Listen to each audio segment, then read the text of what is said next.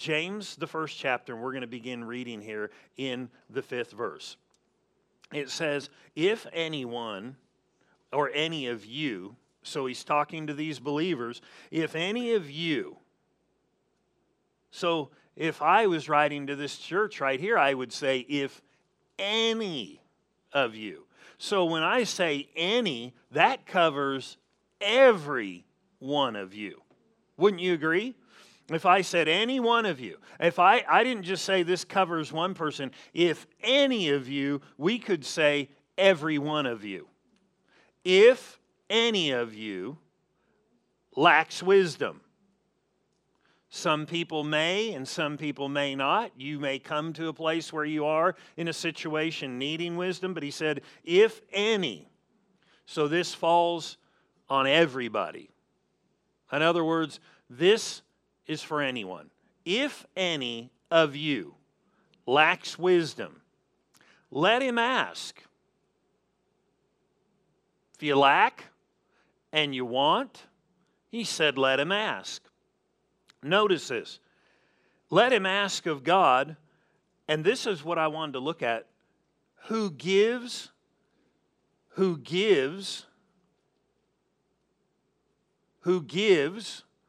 God gives. That's good to know, because if you're going to ask, you're going to want to get. So he gives, notice, to all. So you could say it like this, everyone who asks receives. Everyone who asks can receive. He gives to all, notice this, liberally or freely and without reproach, and it will be given to you. So this is God's attitude toward you praying. If you'll just ask, he will give freely or liberally, not holding back, just do it, and he'll do it without reproach. That's pretty good. Because, see, that doesn't make sense to some people, or you'd be thinking, oh, that is good. But, have you ever asked somebody for something and they say, well, you've asked for this before. Now, don't mess this one up when I give it to you. Anybody ever not said that, heard that? Right? How many times are you going to ask me for this? Okay, I'm going to give it to you again.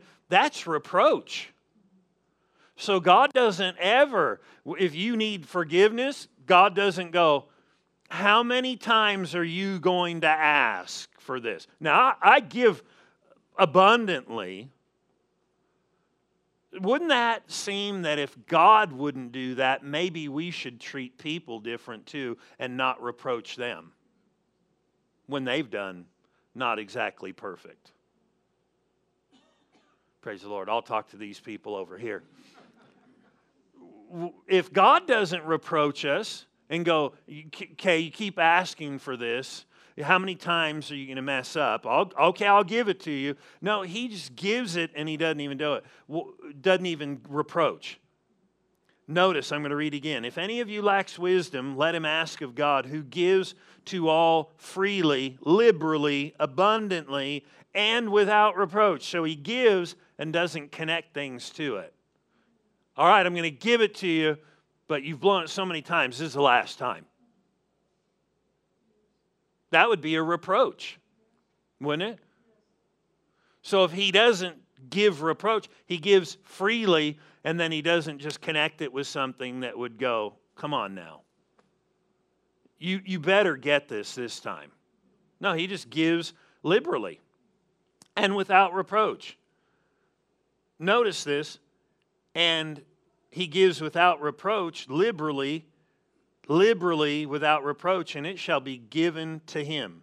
Notice that phrase, and it shall be given to him. Given to him who? Who is it going to be given to? Everybody? No, but if anybody,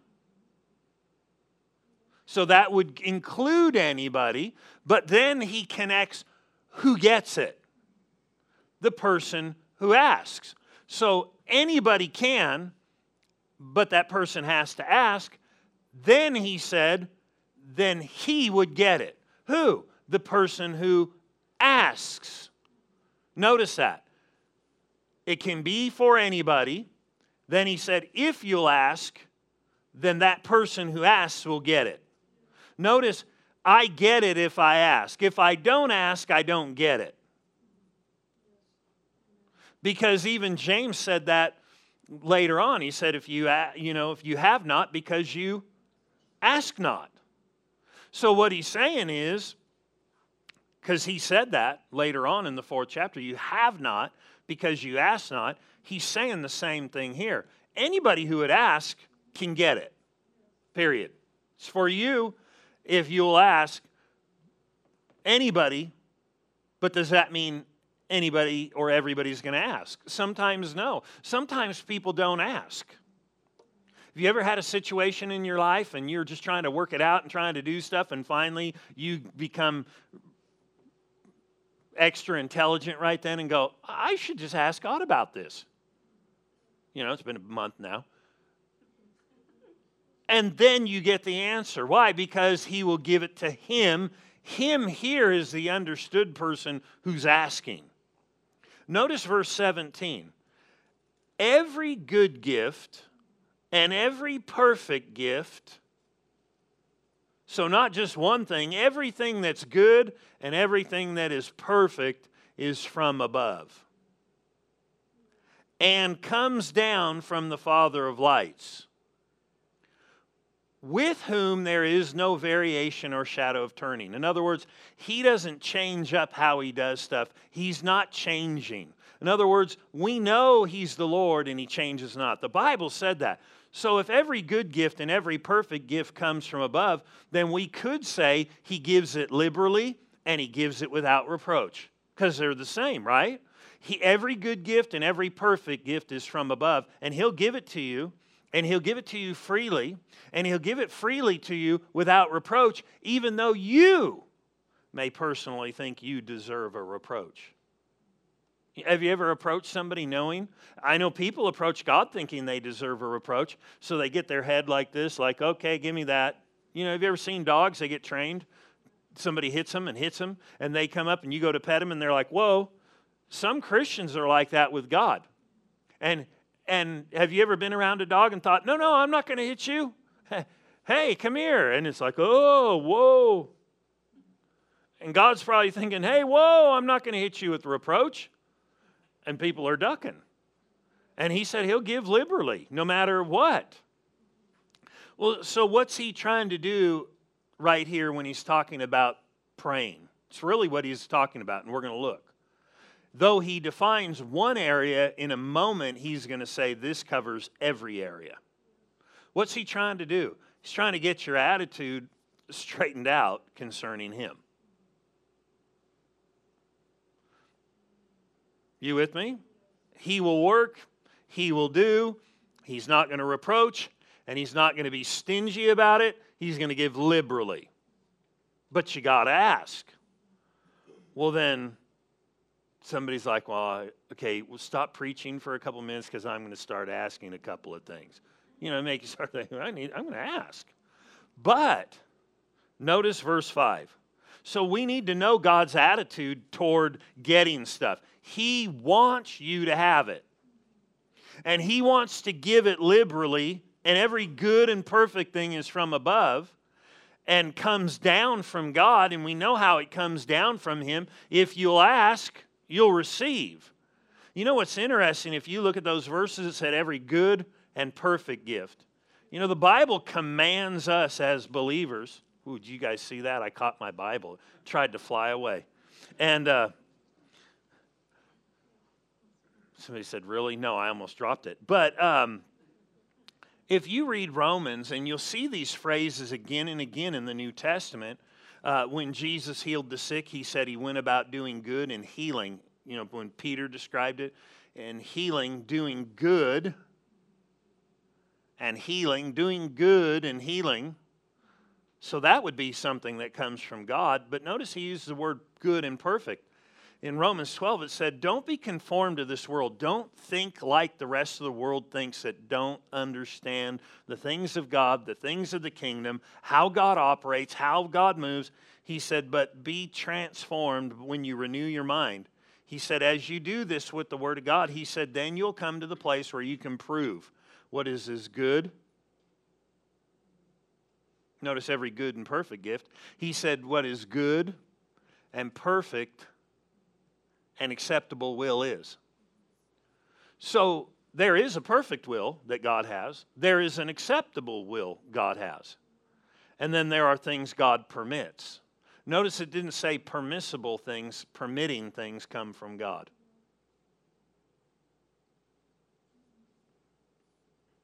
God wills that none would perish. Paul writing to Timothy said he wills. That is God's will. That's good. What was perfect was man would have never sinned in the beginning, ate the other tree, and go out about our business. But he said good and perfect will, but God's, what about it's acceptable? He accepts some things. He lets some things be. Because it says he wills that none would perish, but all would come to repentance. But does everybody come to repentance? Does everybody give their life to the Lord? No. And he accepts that because he gave people a free will for what they'll do with their life. So he accepts that. But that's not from him. But because of how gracious he is, he lets you choose. He lets people choose. You with me? And so notice good and perfect gifts are from him. Will he work to try to deal with you to make the right decisions? Sure he will. There's some things he'll permit or allow, but that's not good and it's not perfect. Thank God we can avoid that path altogether. You with me? By renewing our minds. So go back here to verse 5, and we're going to read 2 more verses after. If any of you lacks wisdom, let him ask of God, who gives to all men liberally or freely and abundantly and without reproach. And it will be given to him, the person who asks. But let him ask. Notice, let him ask, notice this, in faith. So he said, this is what I want to do, but now this is the approach you have to take. He said, let him ask in faith. Let him ask in faith. So then, if he said ask in faith, wouldn't it be important for me to know his opinion about faith? Not my opinion, not your opinion, not your grandma's opinion, not anybody else's opinion about faith, but what is his opinion of what faith is? Because I could have tried to approach him on my own opinion of faith, and would that be good? Well, I could hit it, or maybe not. You might hit it, or maybe not. So if we're to approach him on faith, and it would guarantee that I get whatever I ask, then I need to approach by faith, not my opinion of faith, but his opinion of faith. And James right here makes this interesting statement. He said in verse 6, but let him ask in faith ask in confidence I'm going to have a burger with cheese. See, I'll let that sink in. Because somebody's like, 2 all beef special, patty special, sauce, pickles, lettuce, cheese, with cheese, meat, cheese. Let him ask in faith with cheese. Special orders don't upset us. All we ask, no wait, that's the other place. So meat and cheese. Faith without. But let him ask in faith with no cheese. Oh. There's a no cheese on this. It's plain. It's got to be plain faith. With no doubting, for he who doubts is like a wave of the sea driven with the wind and driven and tossed by the wind. Notice verse 7. For let not that man who is even asking, but is not asking properly, suppose that he will receive, notice this phrase, anything. So now he's not just talking about wisdom, he's talking about the answer to anything that you pray. If he asks in faith, so if anybody will ask in faith with nothing wavering, without doubting, for he who doubts is like the wave of a sea. What if we change the word doubt that may give us some clarity? That would help. Because, see, if you have your own ideas of doubt, the first time a bad thought gets in your head and you go, and the devil goes, it's not working. You go, great, I just doubted. Throw it in, throw it in, throw it in. That's it, I'm done. I'm done. I'm over here now. I'm sitting over in the it's done section. I ain't going to get it. If it was that hard that if a thought came, you're done, we're all done. Jesus himself would have been done because he had thoughts that came from the enemy that spoke contrary to him. Just go read the temptation he had. He was tempted to doubt. And so just because you're tempted doesn't mean you're doubting. You with me? Ready? Let's read it again. Verse 6. But let him ask in faith or in confidence. In other words, believe that God's going to give it to you. But notice this. With no doubting. Let's change this to, instead of the word doubting and doubts and wind, because wasn't it the wind was the thing, whatever this wind was the thing that caused them to move around, right? The doubting, the doubt, and the wind are probably all connected. Wouldn't you agree? If the wind was what moved them and the doubting was moving, let's change this word to give ourselves some clarity, because you'll find that you can doubt not. And it may not be as hard as you think to doubt not. But let him ask in faith with no doubting. Let's change it to this. Not moved by circumstances. Not moved by the things you see. Not moved by the current condition. So let's read it like this. But let him ask in faith without being moved by the current condition and circumstance. For he who is moved by the current condition and circumstance is like a wave of the sea, driven and tossed and pushed around by the current conditions and circumstances. So in other words, these thoughts that come to you are telling you, it's like this, it's like that. That's the current condition and circumstance. It is going to be there. Those will be there for everybody. Because faith acts when the problem is there, so the current conditions are going to be there. The difference is, who is going to allow the current conditions to drive them and move them?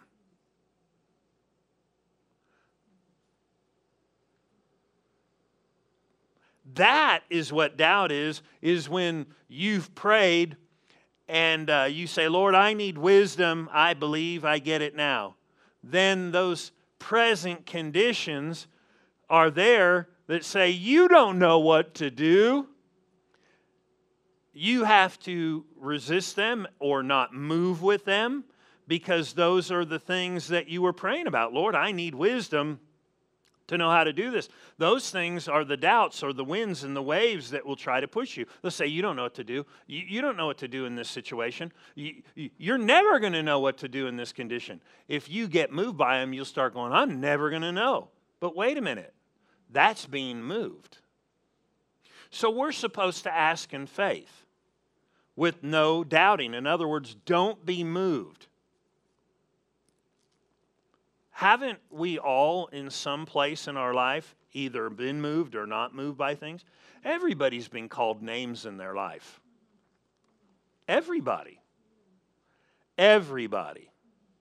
Jesus was called names. You with me? He was called a drunk. He was called demon-possessed. He was called a friend of sinners. He was called other things. A liar. You just go through the list, and Jesus was called these names. But he didn't let those names move him. He just stayed true to what he knew about himself through the Word of God, because that's what he used. He said, it's written, and he said, these words are fulfilled in your ears. This is me. And he would talk based on the Word, and he didn't let those things move him. How many people become insecure because they let lies come, and those are really doubts? And if you would just stop being moved by those, you could retrain your mind and not allow those things to dominate you. And because all they are is really doubts about who you really are.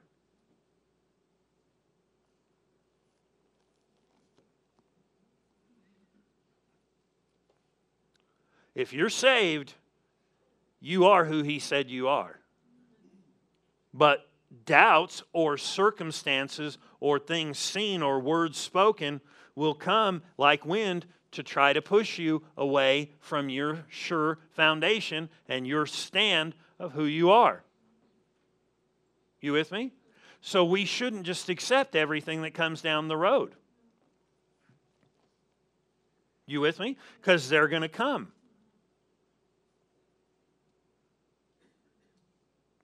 You know, if somebody said you're mean and you're mean, then don't go, I'm not mean.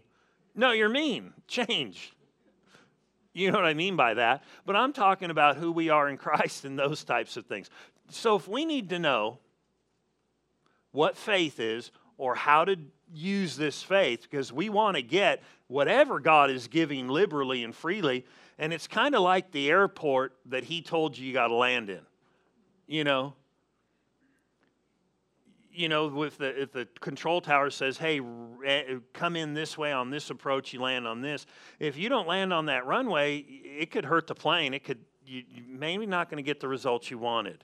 You know, it's like that old saying, turn to Mark 11, you know, that old story years ago about that big oil tanker that was going through the ocean and you know, saw another light from another ship, and he said, you know, I'm one of the biggest ships in the ocean, you need to move. And it was super foggy, and he said, the other guy said, I'm not going to move, you're going to have to veer your course to the left. And he said, I'm not going to, I'm this, I work for the government. He said, you're going to have to move. He said, I am not going to move, you're going to have to veer off to the left. And there became this little thing, and he said, who are you to tell me that I have to move? I work for the government. He said, well, I'm a lighthouse and I can't move. Well, how many people are like that with God? Well, you know, you just got to know this is the approach you have to take. You with me? Mark 11:22. And let's begin reading. Jesus has used faith, and it got him some answers here and produced some pretty miraculous things. And so the disciples are blown away, and they want to know about this faith business, you know, or what's going on. They're like, whoa, look at this. Oh, man, we ain't seen this something. Notice verse 22. So Jesus answered and said to them, have faith in God. Some margin notes say, have the faith of God. So we need to know what faith is if he said you ask, but you got to ask in faith. These truths that he's about to reveal to us will help us to ask in faith. Because he is about to teach us what faith is from God's standpoint, not our standpoint. And that's important. And we can all adjust. So if you've heard these verses before, you need to hear them again. When they're exciting to you, you'll want to hear them. If they're not exciting, there's something you need to see. You with me? Then there's something you need to see. If John 3:16 is not exciting to you, God so loved the world that he gave his only begotten son, somehow you're not seeing something there. Go back and read it again. Talk to the Lord. Because there's something exciting there. The Word of God should be living in a person. And he was basically wanting them to get results when they prayed and when they spoke the truth. So he said, have faith in God, verse 23. You ready? For assuredly I say to you, whoever says to this mountain, be removed and be cast into the sea, and does not doubt in his heart, but believes that those things he says will be done, he will have whatever he says. Verse 24, therefore I say to you, whatever things you ask when you pray, believe that you receive them, and you will have them. There it is. But is there something more there that we need to see? Notice he uses some of the same terms about praying, about believing or asking in faith, and he said some of the same things, but he went a step further. He said, doubt not in his heart. So that means the thoughts that come to my head are not necessarily things in my heart. Because is my heart my head? Is your heart your head? No. So a thought that comes to my head that would say this isn't working isn't necessarily a heart or a core belief of mine. But it'll want to persuade you that it is your belief. Oh no, you don't believe that. Then what do? Well, I guess you're right, I don't. No, you do. You know, because this may sound over the top here, but what are we called? Believers. So what do believers do? Doubt. No, we believe. It's the natural course for us to believe. So to think we don't is not always appropriate. But that might be being moved by a circumstance. But we're going to read these real quick, look at a couple of things, and help us to know what faith is, how it looks, and how it works. Notice what we noticed before in James. It didn't say you just can always pray and get stuff for other people. But notice he gave the directive to the individual. And you know, he's about to do that here in 23 and 24 to give the directive to the individual. Notice he said, for assuredly I say to you, whoever. Here we are again, going back to everyone. That covers whoever. Notice this, for assuredly I say to you, whoever says. So what we're about to talk about is stuff coming out of our mouths. Stuff coming out of our mouths. Stuff coming out of our mouth. What comes out of your mouth? Somebody said spit. But besides that, besides food or whatever, words come out of our mouth. So he said, whoever says to this mountain, not negotiates with it, says to it.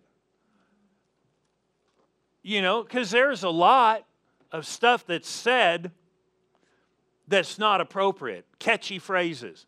You'll see this around. When a problem comes to you, when your mountain's speaking to you, then you say to your mountain, you tell your mountain how big God is. You ever heard that? You tell your mountain how big God is. Your mountain doesn't need to know how big God is. It will do nothing for your mountain. My God's big. Your mountain already knows God is big. Your mountain may know more about how big and powerful God is than you do. So he didn't say talk to your mountain.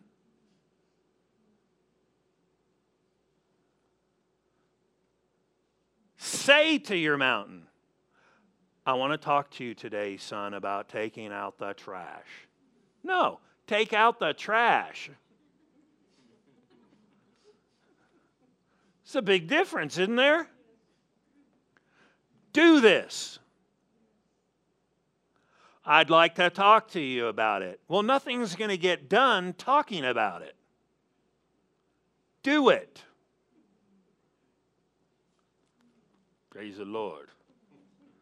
But then what happens is people get these catchy things, and it sounds really cute and really neat because you're magnifying God. God is so big. Hallelujah. Yeah, and your mountain's still right there. Because he didn't say to your mountain, God's big. Because if your mountain is a devil, the Bible said the devil knows. So if I go around telling the devil, you know God's big, you're like, yeah, great, I'm just going to stay busy. He didn't tell you ever to do that. So he said, whosoever would say to this mountain, be removed, go, and be cast into the sea. So you tell him where to go. Out of here. And does not doubt in his heart, but believes or is confident when he asks. Where? In his heart. So your head could be being assaulted, but you know in your heart. It's a big difference.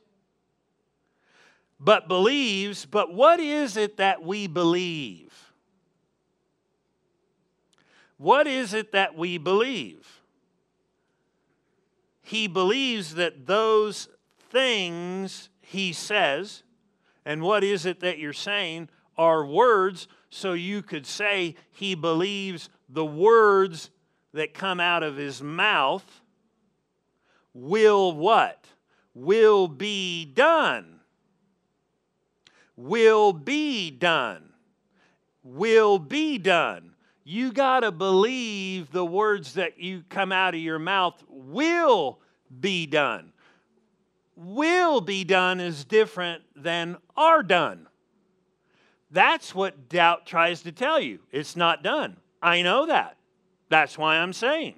Because if the mountain is gone, do I need to say something to it? Hello? You don't. Why? Because it ain't there. So when I'm saying these things or commanded to say these things, no, the problem is there. It's important to know. Then you say things believing that these problems will obey what? Your words that you believe in your heart. Notice this. Does not doubt in his heart, but believes that those things he says will be done. He will have whatever he says. He will have. It doesn't say, I'll get what you say. It says, I'll get what I say if I believe what I say. So here are some important things to know about this. I am saying something in the face of an obstacle. Some people say, well, I'm not going to believe until I see. Notice this. He believes the things he said will be done. That means they're not done. Let me say it again. They are not done when you're saying it. You with me? They are not done when you're saying it. Because otherwise, if you believe the things you say will be done, if somebody said, hey, I'll do that and I'll make sure it will be done, you know that. That's different than saying it is done. So what you're believing and what you're saying right now means that the problem is still there and it's not done. It's not fixed. It's not solved. So this saying and this believing what you say precedes the mountain moving. That's important. It proceeds or goes before. So that means the mountain has to be right there, Because so many want to say, because you'll hear this, I ain't going to believe until I see. He said you won't see unless you do believe and say. So if he says here, but believes that those things he says will be done, then that means the things he must say are said before it's done. Right? If you say the things that, if he said you have to believe the things that you say will be done, then what I'm saying is not done. It's not done. It's not done. It's not done. So that means I'm saying it before it's done. That means I'm believing it before it's done. And there are going to be opportunities to tell you, it ain't going to work. It's not working. Look at the problem. Hey, dummy, I don't need to look at the problem. He already told me the mountain is there. I'm saying it before I see it. So why do I need to focus on the scene? You with me? Is this the truth or no? I mean, you go on, you can keep reading. He said, he will have whatever he says. He will have whatever he says. So the saying precedes and the believing precedes the having. So before you ever are going to get something, you're going to have to say something. And you're not just going to have to say it, you're going to have to believe it. So that's okay to still have a problem there while you're saying it. Yeah, but I'm looking at the problem. Exactly. That's what he said. Jesus was looking at a tree that wasn't bearing fruit, and he said, nobody eat fruit of you hereafter forever. And he went about his business. And he went about his business and went on. He didn't see the thing die. It wasn't until a day and a half or so, because he was going in, in and out of town, and then went out and then came back in. And, it's a period of time. And the disciples said, hey, look at the fig tree which you cursed. Well, the situation was there when he began to speak. He didn't go by what he saw. You can't go by the mountain. You've got to go by what you believe, and then not just what you believe, what you say before you see. Say what you believe before you see it, and then he said, then you'll see it, or he would say it like this, then you'll have it. And what will you have? Whatever you say, if you believe it. So this means that these things that I'm saying in a condition that's not good. Notice this. Same principle of faith in verse 24. Therefore I say to you, whatever things you ask when you pray. So let's say now I'm going to pray. So whatever things you ask when you pray, what am I to do when I pray? Therefore, I say to you, whatever things you ask when you pray, what am I supposed to do when I pray? Believe, trust, or be assured that you receive them. I believe I receive them, but I don't see them. So this is something I do when I pray. I believe I get the answer. Notice he said, and. So now he's connecting this. If you believe you receive when you pray, and you will then have them. So I got to believe I get it first. Say I have it first. Here's what we need to understand.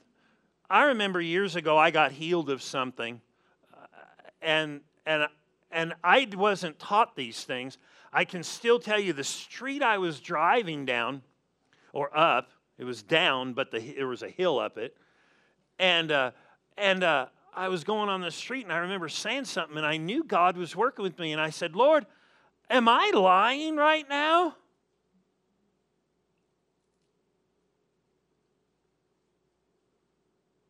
Nobody had taught me. I had not heard. I don't know if I had read these verses yet. And I even said, Lord, am I lying right now? I'm saying something and I don't even see it.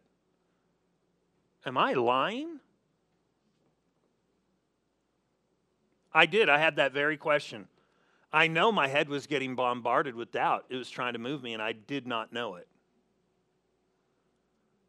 Because the devil was probably sitting there in his subtleties going, you're lying. You're saying a lie. And he knew, I'm saved now. I don't like lying. I don't want to lie. I don't want to lie. And I even said, Lord, am I lying? And something just came over me, a calm, and I just thought, well, I'm just going to keep going down this path. And things changed. I mean, supernaturally. Turn to me to Romans, and we're going to close here. I think I would do an injustice if I didn't share this before we closed. Because if I say something that I don't see, am I speaking a lie? Or is there a present reality that, though it is a reality, is not real to me yet?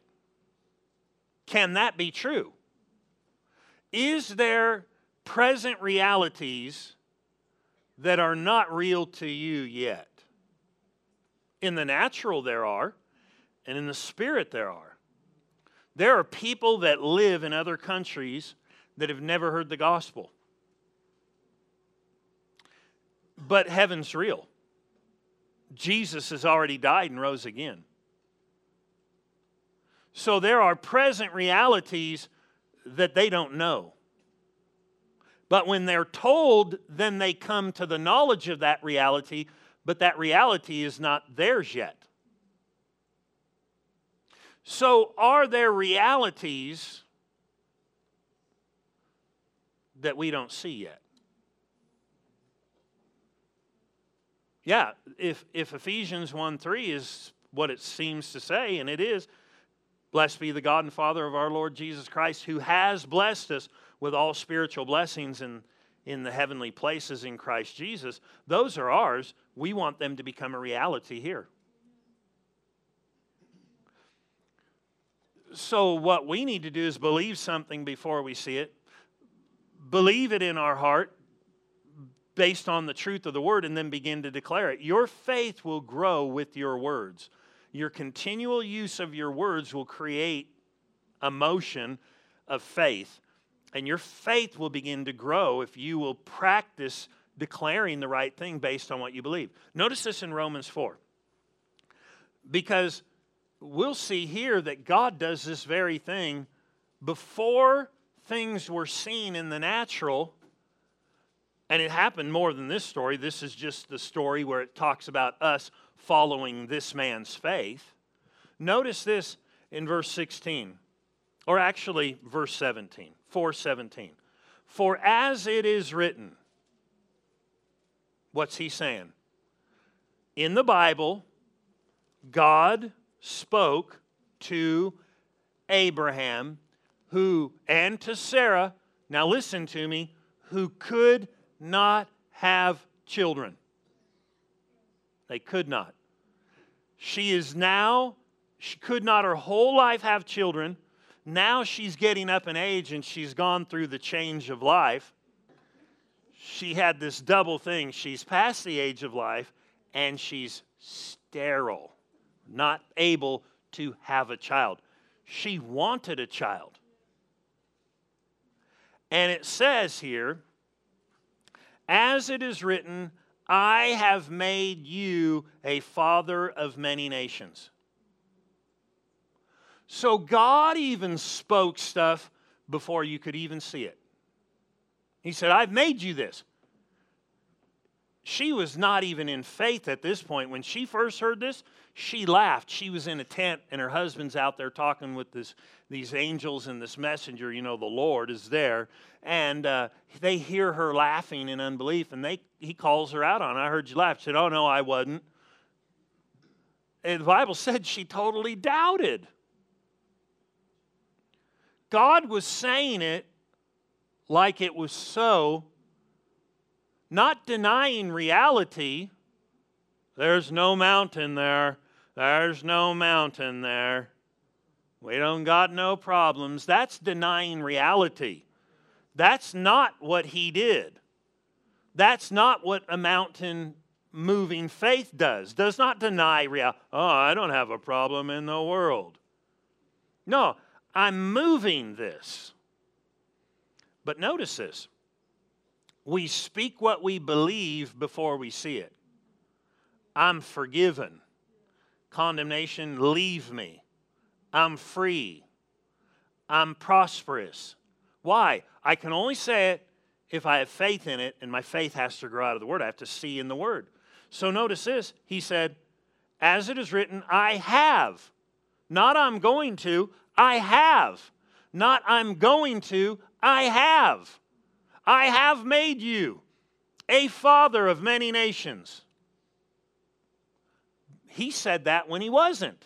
He said that when he couldn't have kids. He said, I've made you this. You are this. So, God even says this, and he expected Abraham to start doing the exact same thing, to believe it and declare it. Notice this. You would think, is God lying? No, but is there an unseen reality that he's trying to make a reality? That's why he's given us all the things in the book, because they're unseen realities that he would like you to put into action and become a reality in your life. They're unseen realities. Who knows what will be in heaven when we get there? And God said, that's all could have been yours down there. You'll have everything you need there. It's here that we need stuff. And so he said right here, I have made you. That is an unseen reality. It is a reality in God. Christ has already paid for every sinner. Christ needs to do nothing to get them saved. They just need to make it a reality by believing and declaring Jesus as their Lord. It's the simplest thing. But when do they do it? Once they feel saved? Once they experience salvation? Before. They believe it and say it before, then it becomes a reality. Notice this. You with me? As it is written, I have made you the father of many nations. I've made you this. I have made you this. What if God already told you, you're healed, and you go, I don't feel it? Then don't be moved. Because the circumstances are what drives doubt. Believe what he said. Notice, and then what did he do? He said, I have made you this. But if you looked at him, you go, he ain't that. Abraham had such the audacity, he changed his name from Abram, which means a prince, to Abraham. He still couldn't have kids, and he made all his employees and all his people start calling him Abraham. He changed his name, which means the father of a multitude. And he's still not having babies. But God already called it. It was an unseen reality that God wanted to become a reality. So he had to believe it and say it before he saw it. And it didn't happen overnight for him, but his faith grew. Notice this. In the presence of him whom he believed, even God. So he was in God's presence. God had spoke this, and he started believing it. And notice what it says God did. He gives life to the dead. So his body was dead. The Bible said Sarah's womb was dead. It was in a bad shape. It couldn't produce. And God gives life in those conditions. And he calls those things which do not exist as though they did. Let me say that again. Let me say it different. He didn't call those things that are as though they were not, because that would be denial. He didn't say, oh, you guys have no problems. No, they knew they did. He wasn't denying it. God didn't. But he called those things which did not exist as though they did exist. As though he as though it was so. I am strong in my body. I call my body strong. Joel 3:10 says, let the weak say. So you got to know, okay, I'm weak. Let them say, I am strong. You're not saying, I'm not weak, because you have to acknowledge you are. He said, let the weak say, I am strong. That's calling those things that be not as though they are. Instead of just using willpower to serve God, use His ability. Start saying, God is working in me now to desire to do His plans. It's calling things that be not as though they are. Not things that are as though they're not. I have no problem, I'm just dandy. And you got no desire. Call those things which be not as though they are. And believe them. And don't be moved. Your faith will begin to abound. Notice God did this. What did He do when there was darkness on the earth? The first thing He said was, and the Spirit of God was hovering, waiting. He said, light be. Well, there was no light. He didn't say, there's no darkness there.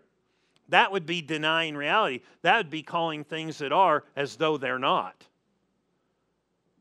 Oh, it's not dark. No, He knew it was. He said, light be. And spiritual light came. He believed. Jesus believed. Jesus encouraged us to believe. James told us what to do. Jesus, Paul, writing here, tells us how Abraham did it. He called those things that did not exist as though they did. What will happen if you start calling things that do not exist as though they did? Well, the first thing you're going to run into is yourself. That's the first thing you're going to run into, is you. Because remember, He said you got to believe this in your heart. What if you start saying, I believe I'm strong in the Lord. Here's a good one. I believe God's Spirit lives in me and He witnesses to my spirit. The Bible said He does. He directs my spirit. Down here, He does. But how many Christians have not boldly said that? They've boldly. The Bible said, the Lord is my helper, I will boldly say. Right? In Hebrews 13. We can boldly say the Lord, or Romans. Boldly say the Lord is my helper. Whom shall I fear? Boldly say. But how many people have boldly said, I don't hear from God? Christians. They've boldly said, I do not hear from God. You know why? Because they're starting to believe that in their heart, and they're boldly saying. So what's the first obstacle you're going to hit when you start doing this? You. So when you start off daily exercising, and you ever done that and thought, ooh, I'm doing good, and your pants still fit exactly the same a week later. I'm doing so good, I'm just going to jump on the scale, and but I've been changing, or I'm going to put these pants on, and you're like, okay, I'm going to put those back for another day. But if you stay with it, the change comes because you're exercising yourself. You'll notice your faith will begin to abound, but you got to stay with it. I believe because you said you live in me, and I'm not going to be moved. I'm not going to be bothered. Your spirit bears witness with my spirit. That's what you said.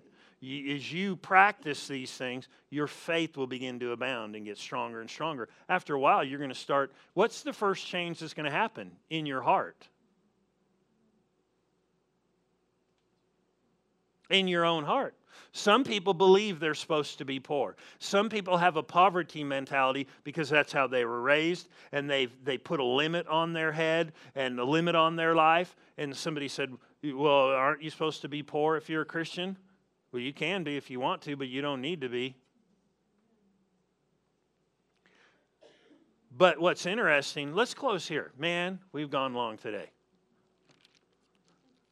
How many over here will have me said, let me read this scripture? Turn to Proverbs. This will help you. You just got to get your mouth in motion. Make your mouth work for you. It's been working for you. James, the pastor, said your tongue is like the rudder on a ship. Though it's so small, it will turn the whole thing around. The whole ship, wherever the governor chooses, wherever he turns it, it will begin to turn your whole life. Turn to Proverbs 4, and we're going to read this verse. Verses. Verse 20, my son, attend to my words. Incline your ear to my sayings. In other words, once you read them, accept them. Do not let them depart from your eyes. In other words, begin to think about them. Keep them in the midst of your heart. If you'll get them as your focus, accept them and get them, he said, they'll get in your heart. Notice, he said, for they are, what are? His words, are life to those who find them. And health, the word right there in the Hebrew is medicine. Health, medicine to all their flesh. Notice this, keep your heart with all diligence. Now, he told you how to do it, but he said, guard your heart with all diligence, for out of it spring the issues of life. When he said guard your heart, for out of it spring the issues of life, it literally means the parameters of your life are governed by your heart beliefs in the kingdom of God. If you can expand your heart beliefs, you can expand your own life. Because didn't he say whatever you can believe in your heart and doubt not? If you can get there, and how are you going to do that? You're going to have to find the truth, and the first thing you're going to need to do is start saying it. You'll find after a while, it'll begin to register inside, because not only are you saying to the mountain, move, your head's going, now just wait a minute. Because we've been trained in life by what we see and feel. So when you say, body, you're healed, then your body, because we've been trained our whole life to go by what we feel, your body in your head will go, but wait, I don't feel it. And you'll grow up inside to where you won't care what you see or feel, and you'll start going, God does lead me, glory to God, and I'll get this answer, and I'll know what to do. And I'll say to this, and it'll leave in my life. But remember, it's not by accident. Amen? So just start. Don't freak out. Just start. Your faith can grow. Amen? And so it's not by accident.